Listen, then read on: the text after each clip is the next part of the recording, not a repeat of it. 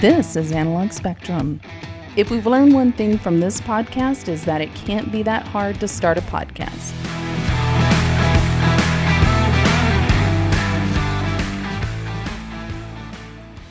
Hi everyone, this is Tony. As promised, here is the first chapter of my and Doug's joint Coast Guard Key West tale. I wanted to jump in here at the beginning to first tell you that yes, it will be in two parts. Second, and maybe more importantly, and as suggested in previous podcasts, it's pretty much unvarnished, candid, and unembellished. I personally don't think it's that big of a deal. Seriously, I've listened to it, and it's not even as crazy as I thought it would be. However, we all know the kind of world we live in today. So up front, if you're easily upset or you're just looking for a reason to be offended, you can go ahead and stop listening now. Otherwise, please enjoy the next installment of Two Quasi-Idiots in the Coast Guard.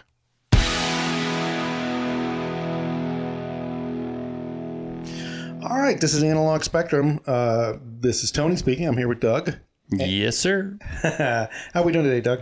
Oh, doing good, man. Doing good. Nice. And we are going to do another Coast Guard podcast. We are. You know, this is like I posted someplace.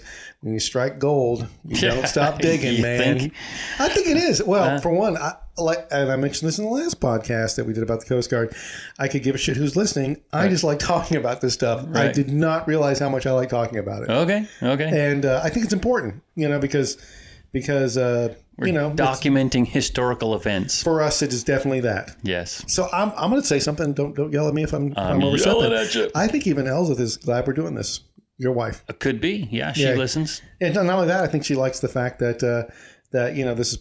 I don't know how much of this stuff you've had conversations with her about. So you just she likes the fact that you drag my ass out of the house for a couple hours every week. I know there's that so too. She gets the freedom, yeah. But no, yeah. So it's weird because I'm completely transparent with her. I don't, whatever. But and I wouldn't expect anything less. But I think when you and I start talking about, I'm sure this is going to happen during this podcast. You're going to say something that's going to spark a memory that I haven't thought about in a long time. Right. And I think that's what she's benefiting from is hearing that because I haven't told her those stories because I haven't thought about them. And then all of a sudden you'll say somebody's name or you'll remind me of an incident. I'm like, oh shit, I forgot all about that. Had you told her the box kite story?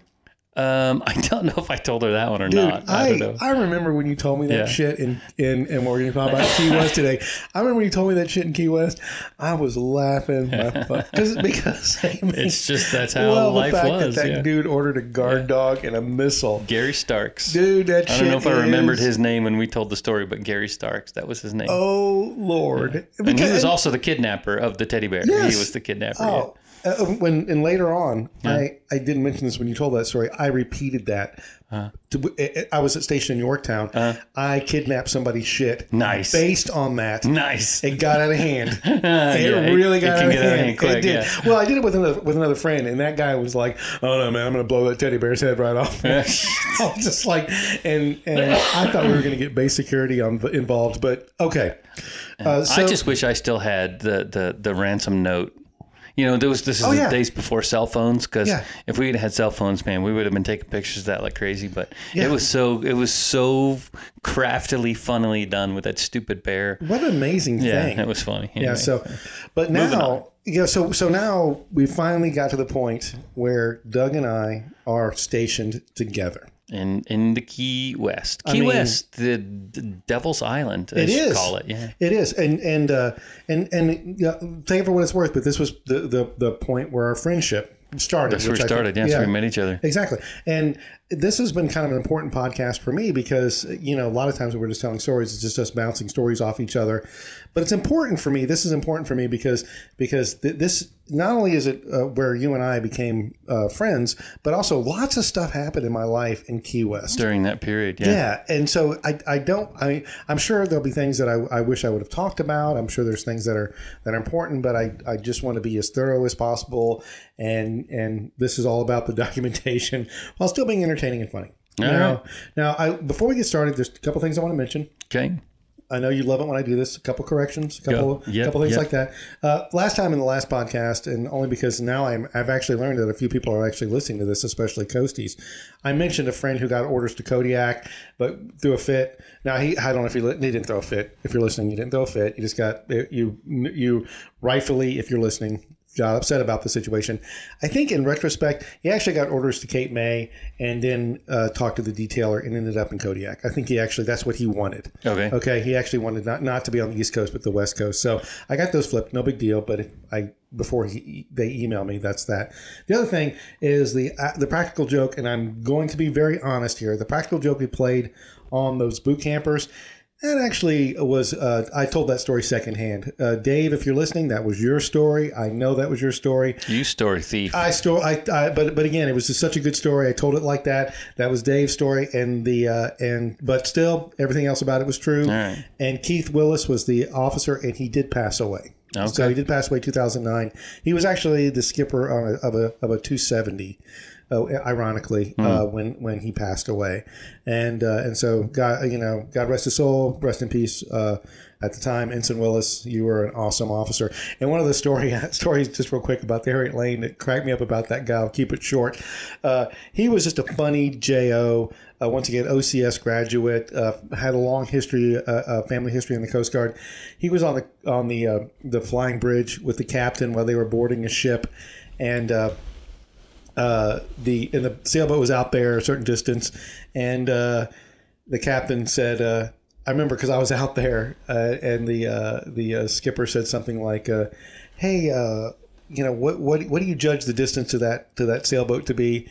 And Ensign Willis says, "Oh shit, Captain, I don't know. I've never been that good at judging distances." And the skipper was like, "Well, you better get good." Yeah. Good job. Anyway, so all right, to the Keys. So a little background about Key West, so everybody kind of knows if you haven't been there. All right. Southernmost point in the United States. If you look it up, they say contiguous United States, being the 48. But I don't think Hawaii is further south than. I can't remember, but I think it is. But I don't know. Yeah. But in other places like Guam and all that kind of stuff are technically United States. But southernmost point in contiguous United States. It's the Key West is the most western key accessible by road. So current population right now is around 26,000. Wow. Yeah, and 4.2 square miles, 4 miles long, 1 mile wide, and a boatload of bars in that space. Okay. T-shirt shops and bars. Yep, and lots of military in Key West. Depending on how you count, there's like 4 or 5, maybe more military bases in Key West. Not counting the Coast Guard, because the Coast Guard is actually on a military base. Still there. Base, I actually recently visited Key West about a year ago, maybe a little less, with my wife and her family. Just drove in and drove back out. I was blown away by how much it hadn't changed and how much it had. You know what I mean? So it was. I went to buy my old apartment and everything like that. I was with my father-in-law and his wife, Melanie, stepmom, and so they're a little bit older, and our time was brief, so it wasn't like it was just a real quick in and out type thing. And I just had an idea. Maybe you and I should go down there and do a podcast from Key West. I would like that. I think we could do a vacation down there. Take a trip. Yeah, I would definitely go back. And and I went to the Coast Guard base down there, and it had changed. With the barracks was still there. Where my clinic was still there. The galley was still in the same place. But there was but there was also a building that I think was a reclaimed Navy base that had a big Coast Guard sign on it. It was weird. You know what I mean? That wasn't there when we were there. So definitely been down there since then, but haven't spent any real time. Right. It was funny because one of the people I work with was going down there, and he was like, "Hey, you used to be stationed in Key West. What's there to do in Key West?" And I was like, "Well, drink and snorkel and dive, and if you like golf, there's a little shitty 9-hole down there. That was at the time." And he was a little bit frustrated with the fact that he was like, "Well, that's it? You lived there for 3 years, 3.5 years, and you can't tell me more?" And I was kind of like, "Well, for one, I lived there in 1991, and two, No, that's all there is to do. That's all there is to do there. It's a little the beach. Drink and water sports. Yeah. And the beach sucks. Yeah. Okay, it's got a shitty because there is no sand down there. They bring in all the sand anyway. So I was there. I arrived in the spring or summer of '91. I left sometime in late '94. I got there a little bit before you came back, and I was a HS1. HS1. No, I was HS3. HS3. Right out of corps school. When I got to the clinic, I was one of 3 corpsmen. For a while there, we got down to 1 corpsman, that being me. So people transferred out. That was insane. And usually there was 2. So I was responsible for all the care of the coasties there around the Keys, that going into Marathon and Islamorada, where there's 2 stations and some of the ships around there. And I lived in a duplex or quadruplex, I guess, rented by the Coast Guard with one other coastie. So that was my existence for 3 years. So there you go. Yep. Yeah, I got there, I want to say probably late summer, 91, something like that. Later, maybe even fall. Right. I was coming out of Hawaii and in a very dysfunctional relationship with my first wife. Her parents lived there.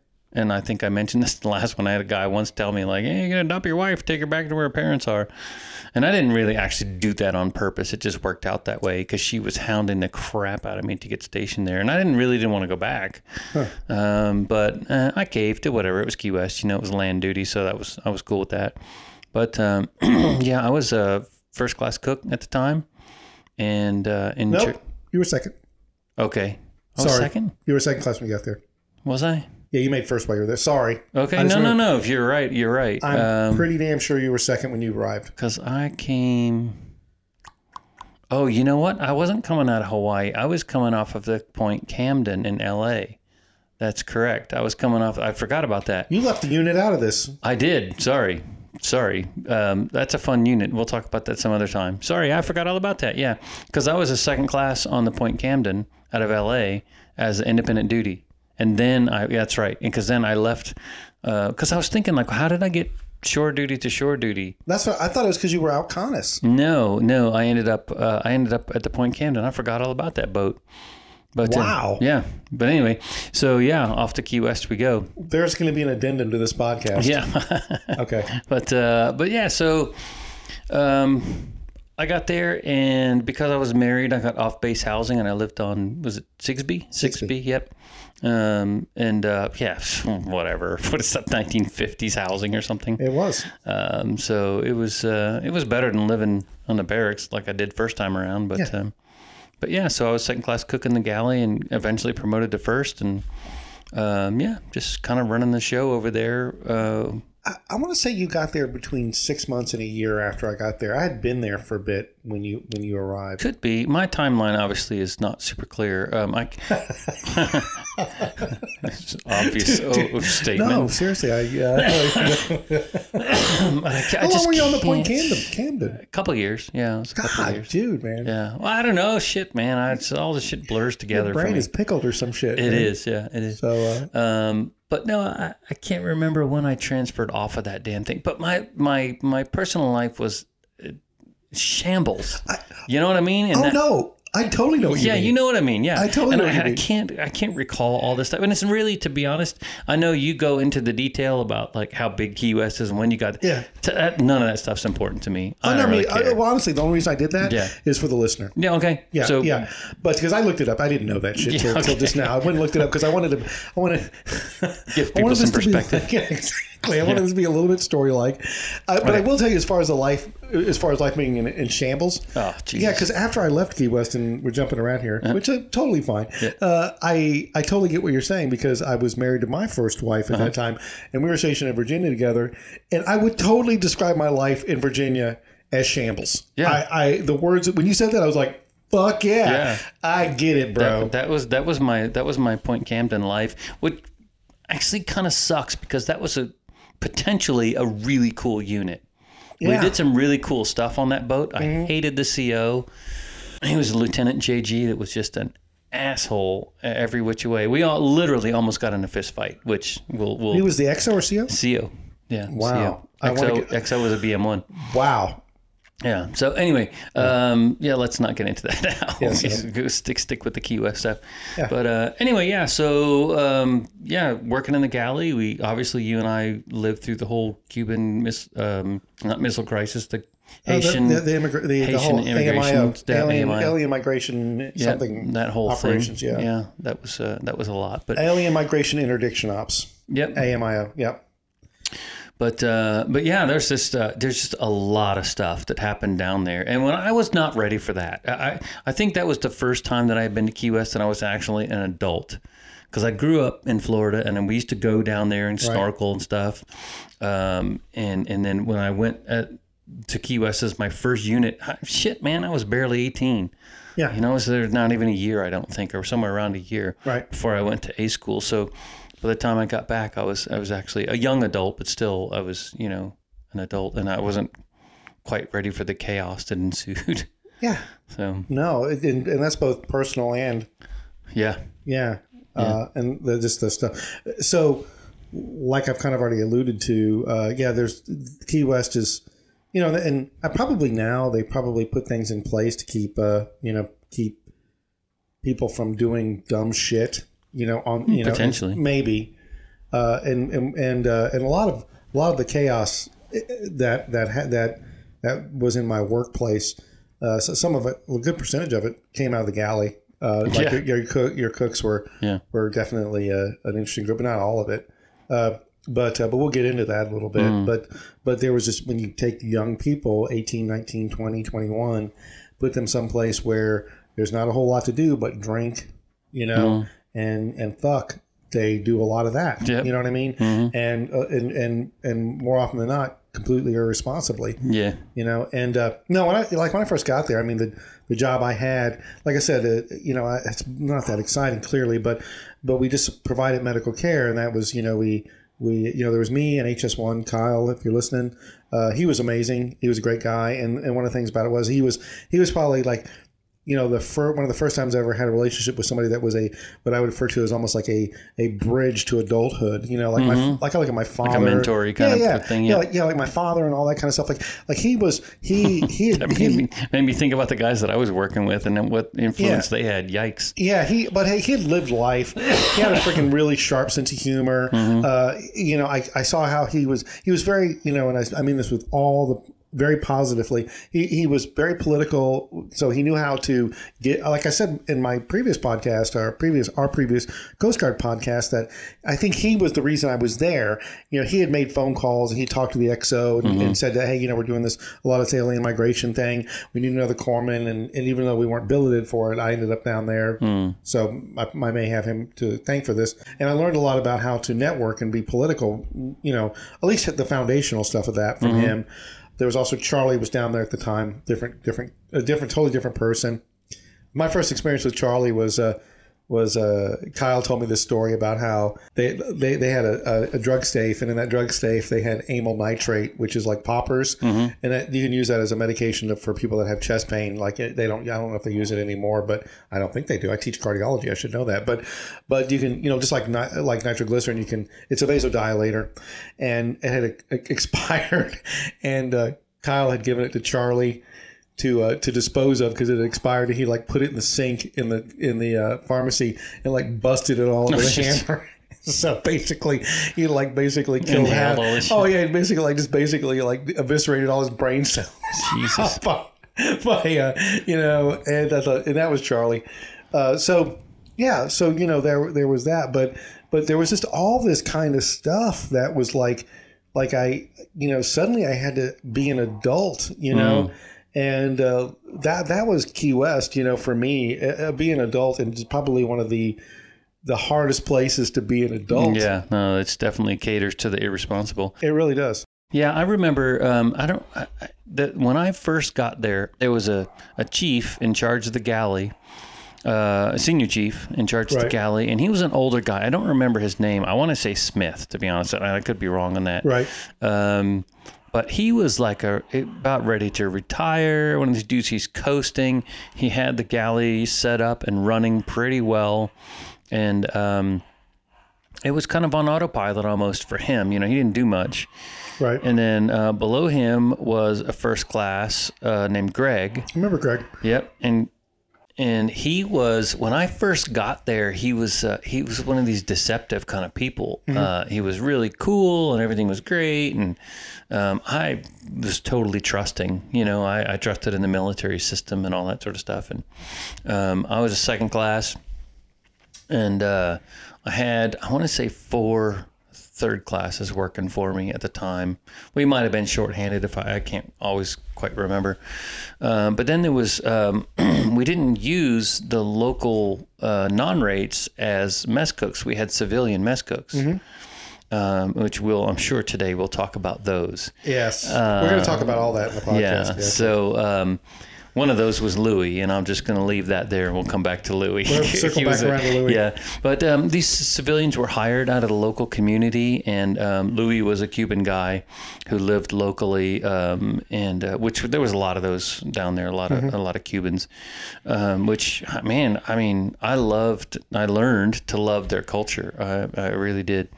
But anyway, yeah, so as time started to tick away, as I started to get familiar down there, I was balancing this damn.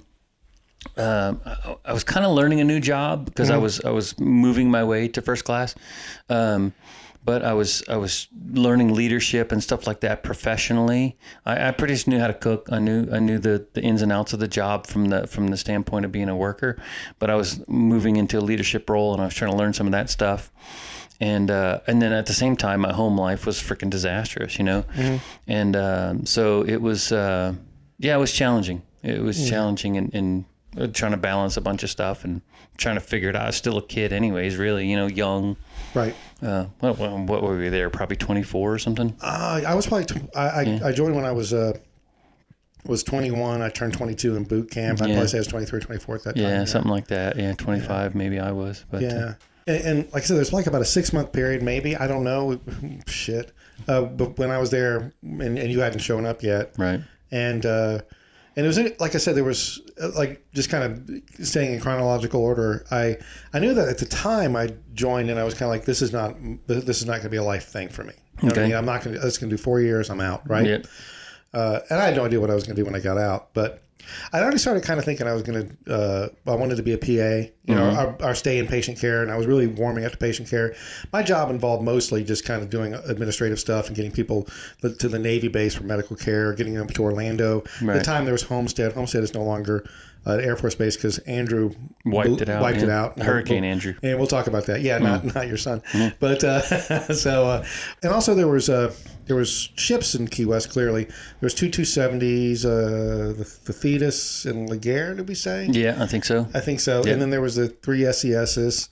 Yeah, and that was the Shearwater, Seahawk, and Petrel. Yeah. There was a 110. There's 2 110s, and I can only remember the name of one of them. Sikkanack, and there was one other, and I cannot remember the name of it. Yeah. If anybody's listening and just shoot that to us. Earlier I was thinking it might have been the Vashon, but I can't. But Doug says that doesn't sound familiar to me. Yeah. And the Coast Guard does a terrible job of like maintaining history of their cutters. Right. Like at least making it public anyways. Yeah, I googled that crap, and also 110s have a tendency to move around. Ships have a tendency to move around, right? That's because they float. And so I remember I started because I was a corpsman and I was an EMT, and it was funny because I was an EMT and the station had EMTs, and somehow because I was a corpsman, my EMT was better than their EMT ability, which is total bullshit. Okay, I had no more medical capabilities in there. Probably they had more because they did more of that emergency medicine crap, right? But every time they were like, hey, we're going to go out on a search and rescue and this could be bad, but we don't know for sure if it's bad. We're just kind of assuming that it's bad. We want you to go with us. And it could be on one of the small cutters. That happened a few times, or it could be like on the small boat station, or on the small boat, like the 41 at the time. And so I remember one time, they made us carry a beeper, right? Yeah, remember that? This is before cell phones, people. Yeah, and I got to tell you, and I don't know why, and this is, even to this day, I'd always, that beeper would go off and I'd be like, fuck, but that was like the best part of the job. Yeah. It was. When I had to go in and do something, that was like the best part of the job. And I was always like, oh man, but I'm so busy freaking eating pasta and watching some bullshit movie. But so they call me up and and they're like, hey, we need to go. We need you to join us. It was like 1 o'clock in the morning. I was like, oh shit. So I go meet the station, and I get on the boat, and we start heading out, right? And I remember it's pitch black, and the boat's heading out, and I'm a young kid. I don't know what questions to ask or what to do. I got the freaking EMT kit up by the coxswain, and I'm listening to the radio. And I remember the name of the radio man, but I'm not going to say her name. But I had talked to her before in the past, and I was never like super impressed with her at the time. But I guess there had been a person on this boat that had been assaulted, like she had been beaten up, right? And beaten up so badly that they needed to go get him, right? And as anybody knows, that these boats typically will be crewed by one nationality. The ship is is registered in another country, and it sails between other countries. So this one had been like registered through French Guiana. The boat, the whole crew was Korean, and they were a tanker of some sort, right? Right. And so off we go, and she's stuck. And again, this is not meant to be racist, okay? I promise. But she's talking to this boat, and she says, "Can you give me the status of the injured individual?" And you hear over and you hear like in total Korean, right? Right. And there's like a very brief pause, right? Like not that they needed a translator. She goes, I understand. He is currently conscious but not breathing. And I'm like, two things are going through my mind. How the fuck does she know? She know Korean. Yeah. Does she know Korean? And two, not breathing? You know what I mean? I'm thinking, oh, so I'm a little freaked out, right? So we get all the way out there, and they're like, okay, we're on scene. And I'm thinking, I don't see shit. And all of a sudden, all the lights come on, and there's this freaking massive ship. And all of a sudden the Jacob's ladder comes over, is rickety ass Jacob's ladder. And I got the radio, and I'm walking, and I'm talking to another radio man. And I'm going through this, and I climb up this rickety ass Jacob's ladder, get up on this boat. It's just like something out of freaking Waterworld, right? It's just so rusted, and just every surface. Okay, for the information of listeners, that describes almost all boardings that you do. Oh yeah. With the exception of sailboats, usually sailboats are most of them are relatively nice. Yeah. Pleasure boats for fishing, but if you go boarding any kind of tankers or any kind of commercial fishing vessels, industrial. They're filthy. It's not nice. It's not. Yeah. So I'm walking this guy on the ship, and I'm a little freaking. I'm freaking out. You know what I mean? I'm like, oh crap. And so I'm on the radio, and the guy's saying, "Okay, Doc. They call you Doc. I'm not a doctor, but they call you Doc. Okay, Doc. If you need anything, you just tell us what you need. Okay, and we'll make it happen. Okay. So I finally, so I get to the mess deck where they got this guy, and just real quick, the history is that he's a skipper. He was beat up by one of his crew members. Okay, a crew member beat him up. Okay, and beat him up with there was this old thing you buy like on TV. It's called the bull worker. It was this two handlebars on a big thick spring that you bent to like work on your upper body. Chest, yeah, exactly. And this guy beat him up, and there was a story to that, but I don't want to take forever. But he got his ass kicked by another crew member. And I get on the mess deck, and there he is laying on the table, and he is like fucked up. I mean, he is like totally beat to shit. Okay, I mean, he is barely alive. And so like immediately, before I even look at him, and again, would have been different now. I'm a different person. Right. I'm a trained medical provider, right. But I am. But I grabbed that freaking radio, and I'm thinking, I'm going to need a helicopter like right now. I'm going to need you to send. I need to contact the air station to send a helicopter. And they're like, no, Doc, don't get too ahead of yourself. Don't get too ahead of yourself, there, Doc. No, seriously, I need a helicopter. And so they're like, okay.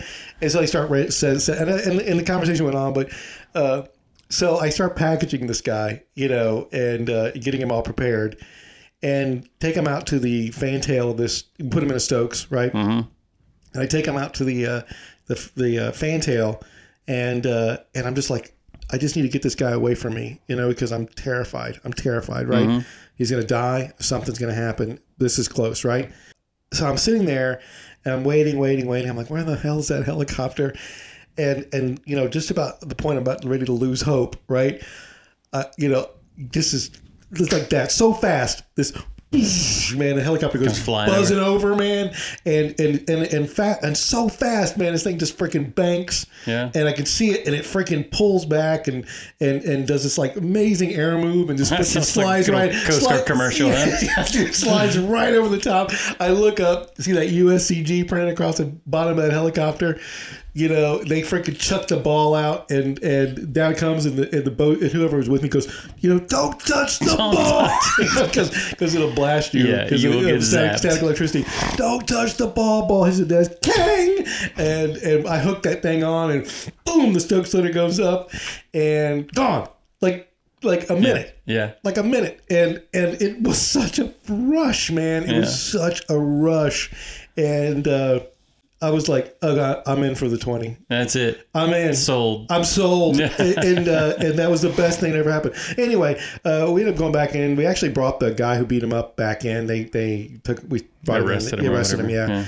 None of them spoke English, Right. And that was it. And there was a couple other ones I had that were similar to that. That was the most intense one. I got back the next day and I was just freaking smiling like crazy. Right. I was like, "What happened last night?" I was like, "Oh my God, you wouldn't believe it." Wrote it all up. That's why people join the Coast Guard. Yeah. That's why. That's exactly why. Yeah. Not raking leaves in front of the officers club. You do it for the search and rescue was always great. I didn't even do that much. I remember I had one time where. They say, hey, a guy's got some steel stuck in his eye, and my thing with the steel was always like a little fleb of like a metal shaving. When I got and seen the guy actually had like a hunk of rebar sticking out of his head. I was like, that's pretty cool. And brought that guy in. Yeah, it's funny. I missed the Point Camden part of my career, but I actually I did some cool SAR stuff on there. I watched a plane crash in LA Harbor and responded to that. Can you believe we literally watched this plane crash? And by the time we got there, which was not far, it couldn't have been more than 5 miles. Right. And we were hauling ass. By the time we got there, we were already second on scene. Oh, yeah. Like, God dang it. Though, I don't know. It was like the sheriff had a boat out or something.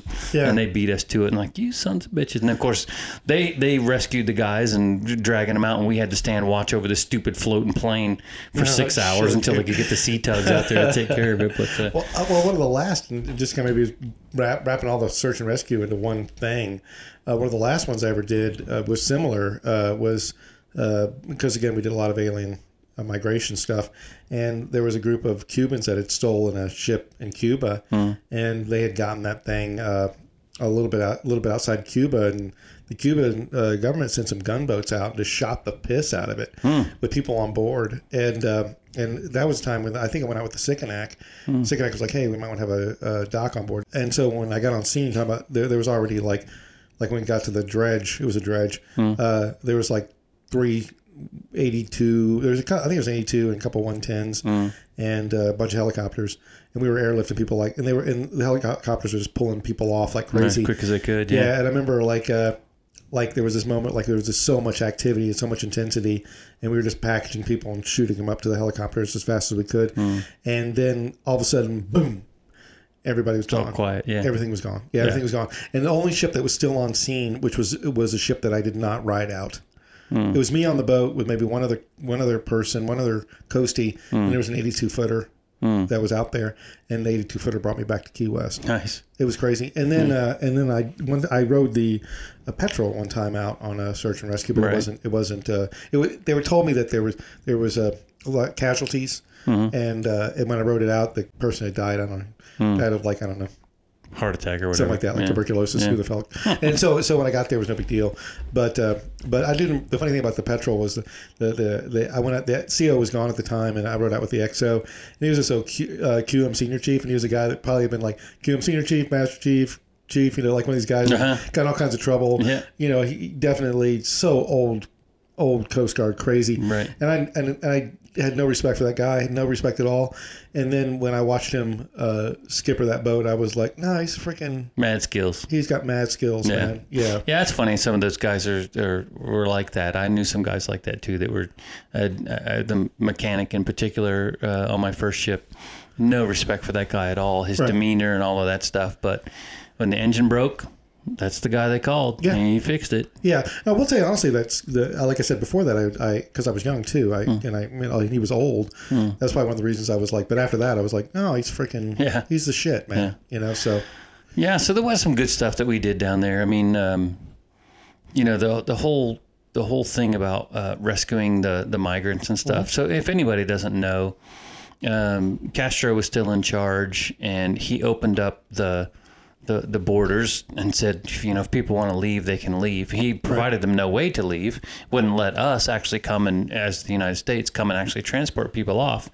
But that was right after he I think he opened up for the prisoners and stuff first, right?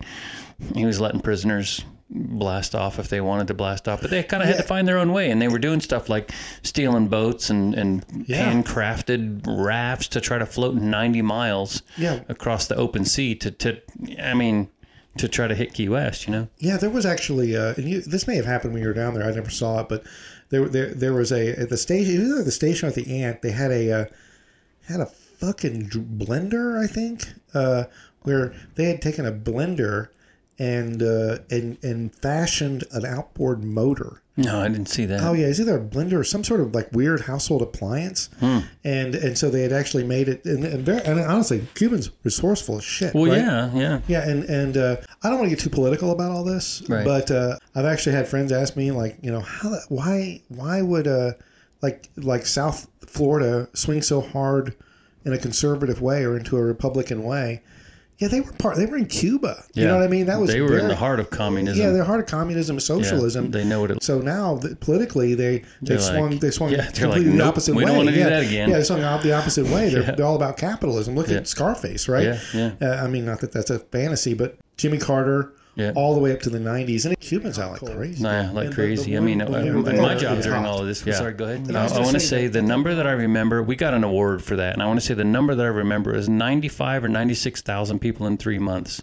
Yeah. Something like that. So to give you some, that's almost 100,000 people in 3 months, which of course is 30,000 people a month. Right. Which is 1,000 people a day. Yeah, I wasn't real proud of myself during that time. There was one time I remember J.O. was trying to be nice to me, but there was like a Cuban that had something wrong with him, and I was just like, I don't give a shit.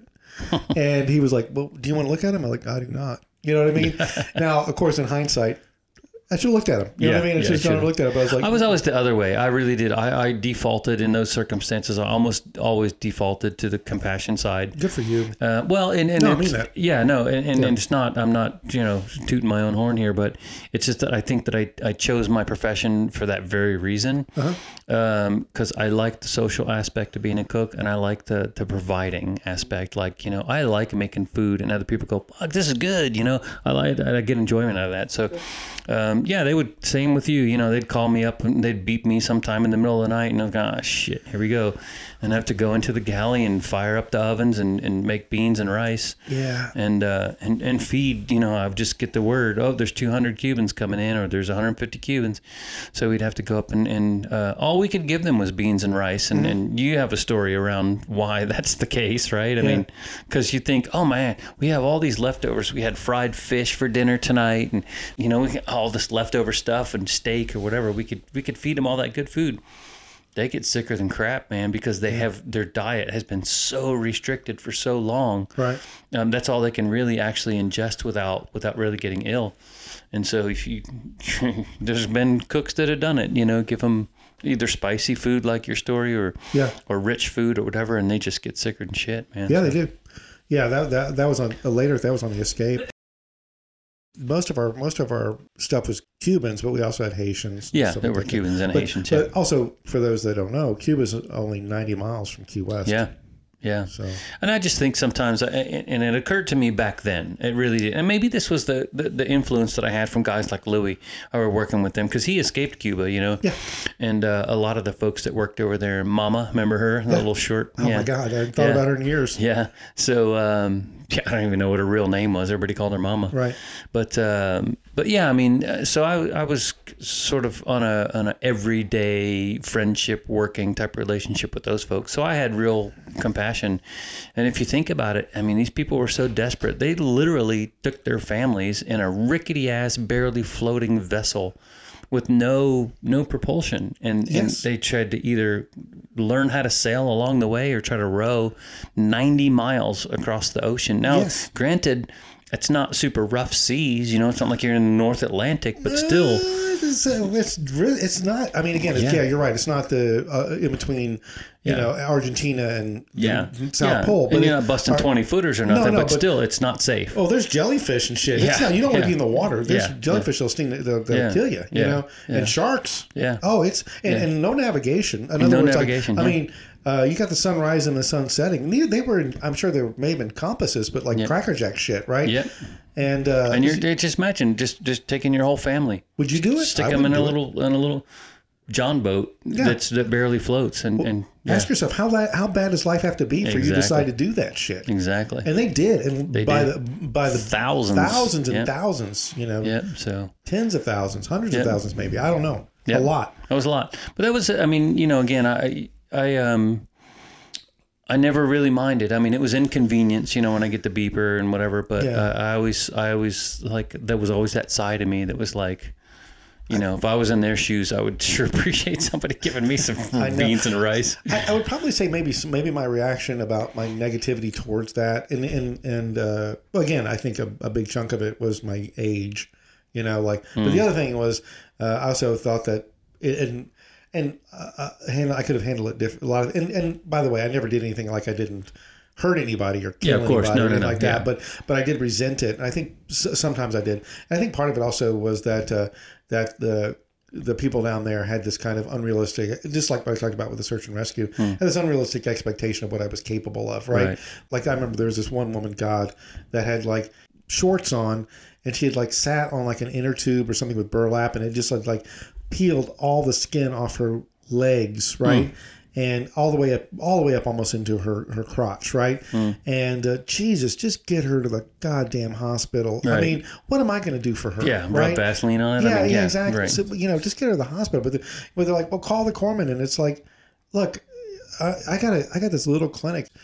It was just uncomfortable for me because I felt like it really pushed me outside my comfort zone, right? Well, I was going to say that's probably a big part of it is you were asked to do a lot more than I would. I mean, all I had to do was go in and cook and feed people and, at inconvenient times. But, there was a lot more demand put on you for that. So right. And I felt like and again, nowadays I would just be like, I can't, I work in clinics now where I'm kind of like, I can't help you. And I'm very comfortable with saying, or reasonably comfortable with saying, you have to go to hospital. You got to go to hospital, But at the time my still developing, mumble bumble brain of a young man, But like you were saying, there was just a lot of the things with the Cubans. That was a big part of it. So yeah. But so outside of that, I think we sure had some interesting characters down there. We did. And most of them work for me. So the galley is such a central to this, but. You worked at the galley, but I spent a lot of time at the galley, and a lot of that was kind of based on the fact that you and I, I don't even know, I can't even think back to how our friendship kind of became what it was. How it developed, Yeah, I don't know. I mean, I just feel like... Well, because we were only two sane people, maybe? I don't know. I think once I met you, and maybe this is mutual, I was just like, I like this dude. This is a guy that obviously I just know... that we're similar in a lot of ways, and we were about the same age, and I don't even know if this may not even translate to something that is even going to be funny, but I remember we would always have TAD people working at the clinic. Right. And so it's temporarily assigned people. Yeah, temporarily assigned that were either going to school or whatever, and I had this fireman or seaman or whatever working there, and a female, and she had gotten pregnant, so she couldn't be on the boat anymore. And she was in her first trimester. And I remember one time, do you remember this? You know what I'm about ready to tell? No, go tell me. Okay, so and she'd eaten a Snickers bar or something like that. Oh yeah. so you were walking in one door, and she was down a hallway where I couldn't see her. But I was so it was kind of like this L, and so you're coming in, you can see her, I can't see her, down a hallway that's kind of shaped perpendicular to the hall, and I guess she's like just puking in the hallway, and you come walking in, you're just kind of like bebop, and you're kind of like and all of a sudden you go, hey, and you look down the hallway and you see her vomit and you go, hey, that's sick as shit. Yeah, well, and but you do, you go, hey, that's sick as shit.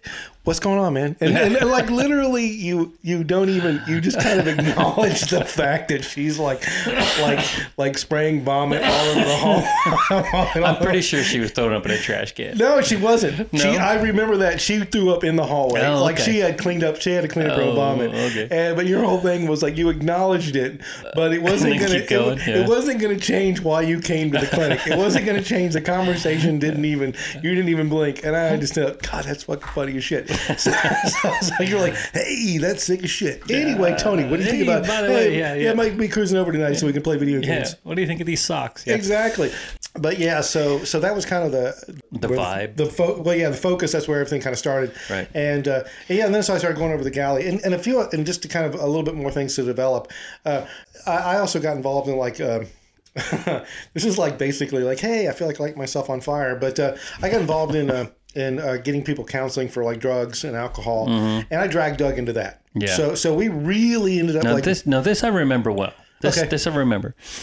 I used to have so Tony and I don't know exactly where it all first started, but we used to have to see each other on a regular basis because the corpsman would have to inspect the galley. Okay. Right, for cleanliness and safety standards and all that stuff. Right, cleanliness for sure. Yeah. So my job, I was responsible for making sure all that stuff got done. So I had to make sure all my cooks kept thermometers where they were supposed to be, and didn't thaw out raw chicken on the floor, whatever, stuff like that.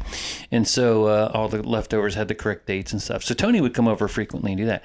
So anyway, he's coming over, and we had known each other for a little while at this point. And he comes over and he's like, hey, I'm going to do galley inspection. I mean, okay, cool. I'm ready. Like, I tried to stay ready. And he's like, oh yeah. And by the way, what do you think about being a CDAR? I'm like, I don't know. What is it? I thought he's talking about LARPing or something. Right. I didn't know what the hell he was talking about. Command Drug and Alcohol Rep. Yeah, so he explained to me it's basically when somebody has an issue that's in the service and they have an issue that surrounds drugs or alcohol, kind of the first point of contact, right? And if they've been arrested or something like that, they come to us, and then we kind of evaluate the situation and then recommend to the command some kind of a course of action. Right. Like, this guy is totally jacked up, or all right, he was 18 years old, he's stupid, first time he's ever been away from home, whatever that is. Exactly. You refer them to a doctor or medical provider who is skilled at making that diagnosis. So we were basically more facilitators. Yes, and so the doctor would make PA or whatever would say, no big deal. Yep. Just abusive or addicted. Right. And that was basically the three things. But we were actually, like, again, we're just representatives. That was in the name. So we were representing the command. Most of the time the people went to the Navy base. Yes. So we were representing the command to the Navy base, and then we were representing the command to the individual, saying like, hey, these are the rules, right? This is what the Coast Guard does in this situation. So we explain the rules to them. And then we would also represent that person back to the command or whoever their boss is. And we arrange treatment. Yeah. And so, anyway, so in my very cavalier attitude, I'm like, yeah, sure, dude, I'll do it, whatever. Right. I had no clue, like you said, if I would have known I was going to light myself on fire, I'm not sure I would have said yes to that. What did your father tell you about training? Yeah, he said it. I told you I only turned down one. My dad told me, take every training they'll give you, and EMT is the only thing I turned down. But I agreed to that thanks to Tony. And, I got suckered into it too. Yeah. But I tell you what, and I'm glad that we did it together, because there was a element of laughing behind the scenes at these crazy ass idiots that I don't think you would have had without me, and I wouldn't have had without you. It was like when Kyle left, he ended up getting orders. I ended up falling into that role. Right. Like I said, a dozen times, knowing now about all that stuff, it all makes sense, right? Yeah. But at the time, I was Yeah. Just and way over your head. Way over my head. Yeah. And so. But okay, so let's get down to. We've been dancing around this for a while. Let's get down to the nitty gritty here. So okay. I had some folks working for me, and Tony's got more stories than I do because he dealt with these people from all over the base. More than I did. It was pretty much his main responsibility. For me, it was kind of like a collateral type of job. Anyway, so I had people working for me that were brand new into the Coast Guard, just out of their A school, and they were young and they were stupid. Most of them were the first time they were away from home, first time they had a real job that was paying them money, and they had responsibilities and so on. And so, of course, being in an atmosphere like Key West, they drank.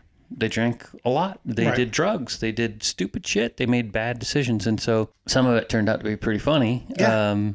I had a girl working for me, black girl. I just loved her to death, man. I thought she was so fun. She was a great cook. She followed my instructions for the most part. But she was batshit crazy. Yeah. I remember her. She was, I don't know. I mean, I'm not a doctor, but a sex addict maybe. Would that be a fair assessment? Dude, I am not even going to wade into that, man. Okay.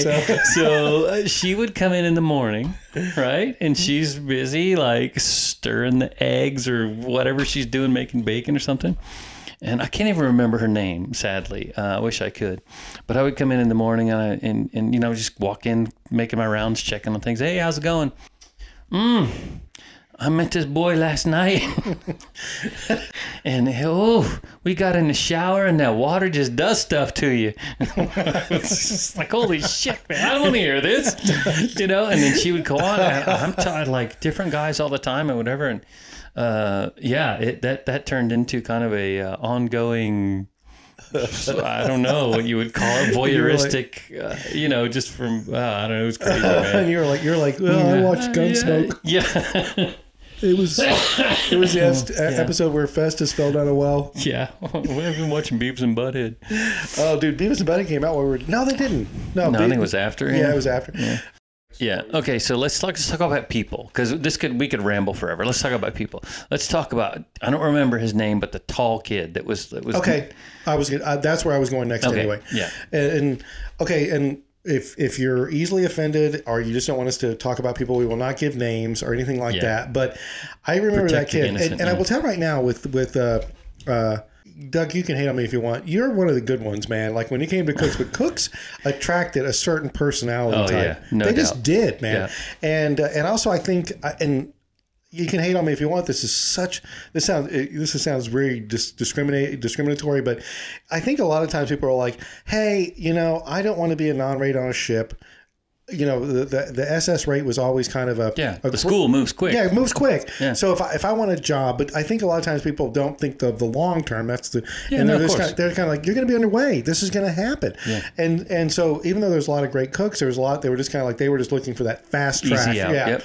And so this kid, I don't remember his name. And he kind of came later. These are a little bit out of sync, but because there was like maybe, and you talked about the Greg and that guy. Oh my gosh! Oh yeah, we'll get to Greg in a minute. But I remember at the time, and I haven't mentioned this individual yet, but the other corpsman that came after, well, he overlapped a little bit. Maybe he didn't. I don't know. There was a period when I was there by myself. But Dwayne was the other corpsman I was with. He was a great guy. That guy was funny as hell, man. He was awesome. So Dwayne, if you're listening, I love you like a brother, man. I swear. And I wish I'd love to see you again. And anyway, and he did know more. He had been a corpsman a little longer than I have. And he had taught me things like, hey, you know, take suicide. And this sounds terrible.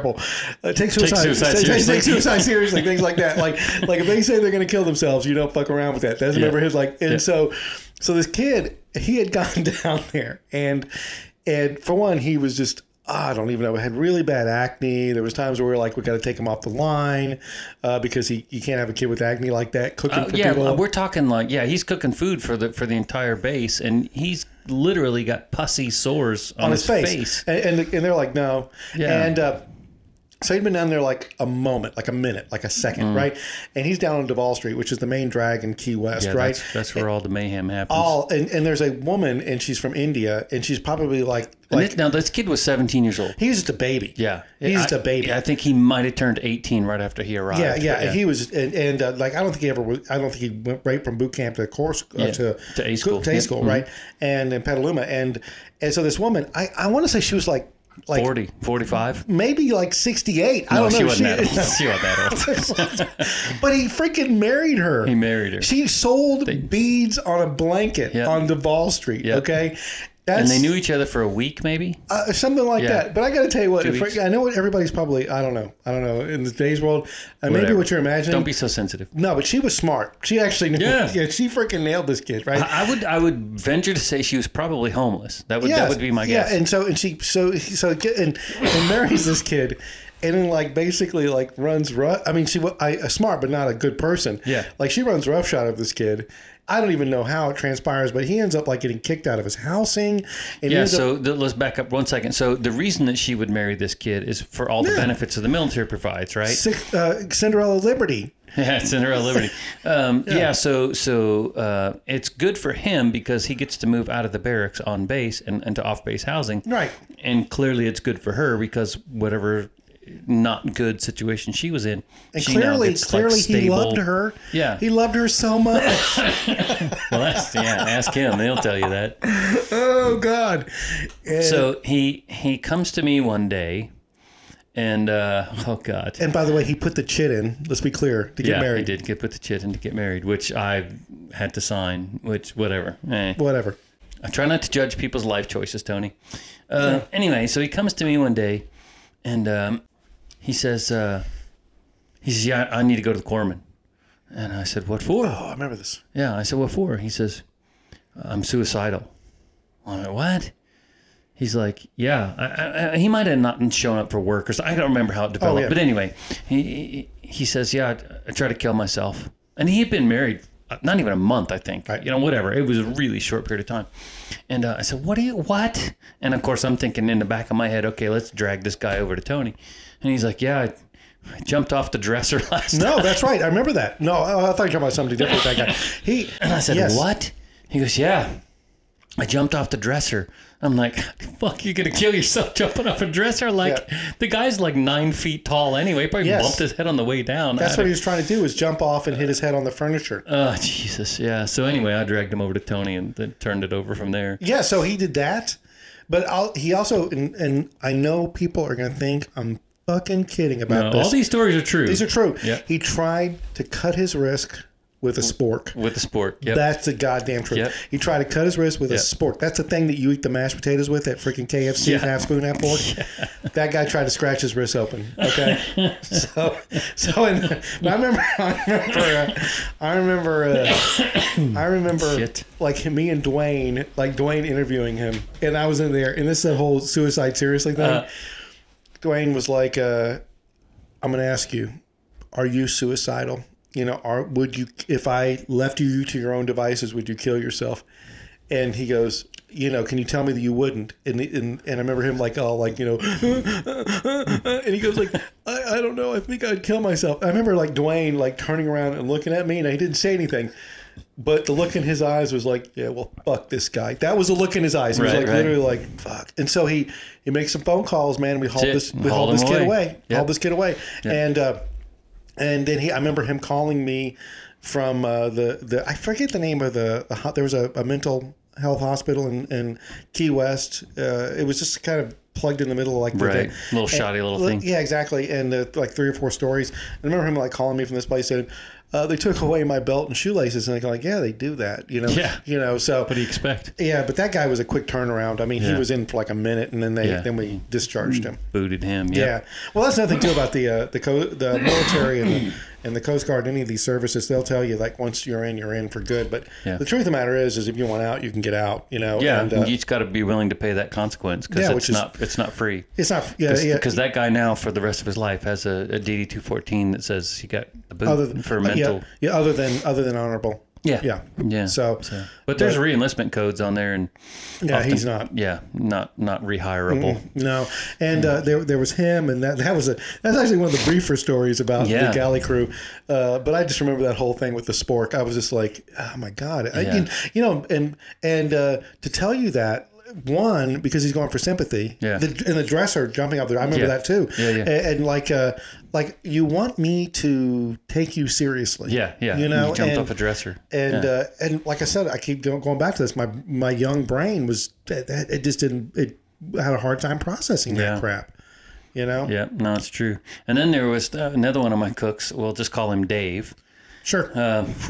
Boy, this guy was full of stories, man. I liked Dave, but as a person, I really got along with Dave. I really did. Yeah. He was really charismatic. He was funny. He was smart. He was sharp. The Texan. He was lazy as shit. That guy wouldn't work to save his life, man. Right. I don't know how many times I wrote him up for that, but he was just unstable. I think he was just mentally. I think, and it got worse and worse as he stayed down there, because he started really, really getting into like mega hardcore rock and roll, like Sepultura was his band. Yeah. Sepultura, man. He loved those guys. And it was just like screaming full blast into a microphone type stuff. Yeah. And so he was really, really intense. He would write poetry. I don't know if you know this part, but he used to write poetry. Yeah, dark poetry. Yeah, and try to get published and stuff. And he would bring me these poems, and I'd be like, God dang, man, this is some crazy, weird shit. I can't even remember any of it. I just blocked it out and scarred me. But I think one of Tony and I's favorite stories about our friend Dave is he was turning 18. And 21. Was he turning to 21? Okay, yeah. So that's right. Yeah, he was turning 21, and he was he. Let me interject real quick. Okay, just real quick, because Dave has an arc, right? Okay, yeah, he does. And I think probably the thing with Dave is, and maybe we'll get into this a little bit more, but just to kind of like set it up, Dave. You mentioned how he kind of spiraled. I just think he was the prototypical. He didn't grow up in a small town. I knew he grew up in Texas, so, won't say too much, but it wasn't a small town. But it just suddenly, like, he was a bird out of the nest, right? Yeah. And so things started to spiral, right? And I will tell you right now, he was one of our CDAR clients. Yeah. And we'll kind of get to that too. But he went off the hook fast. Yeah, he did. But we just kind of watched, and I like Dave. Yeah, so do I. It was great. I really did like hanging out with Dave. But we just watched. But and also in the previous podcast, I mentioned, we didn't indulge, me and you, in a lot of the Key West lifestyle. No. We just kind of watched things from a distance, and we're like, holy crap. Yeah. Dave is that holy crap. He's one of those holy crap guys. Oh, so anyway, 21. Oh my God, I just cliffhangered you, which isn't technically a word, but I did it anyway. Yeah, I'm a jerk, but we're right at an hour, and you and I both have better things to do. So if you want to see what happens to Dave, and honestly, it's pretty interesting, you'll have to wait until next week. Thanks again for listening.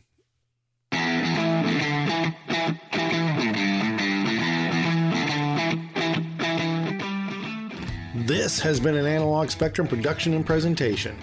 As always, it means a ton to both me and Doug that you took time to listen to our show. We enjoy making these things, but we get a massive kick out of knowing we have a few friends hearing what we have to say. This is about the 4th outro I've done, so let's keep it short. Please subscribe, share, and if you like what you're hearing, give us a top-notch 5-star review. Finally, feel free to email us, Facebook message us, or tweet at us. We love feedback and criticism, as long as it's constructive, and we're always interested in new show ideas. Well, that's all I have for now. The shows will keep coming, I promise you that. Thanks again for hanging out with me and all of us at Analog Spectrum. We'll see you again soon.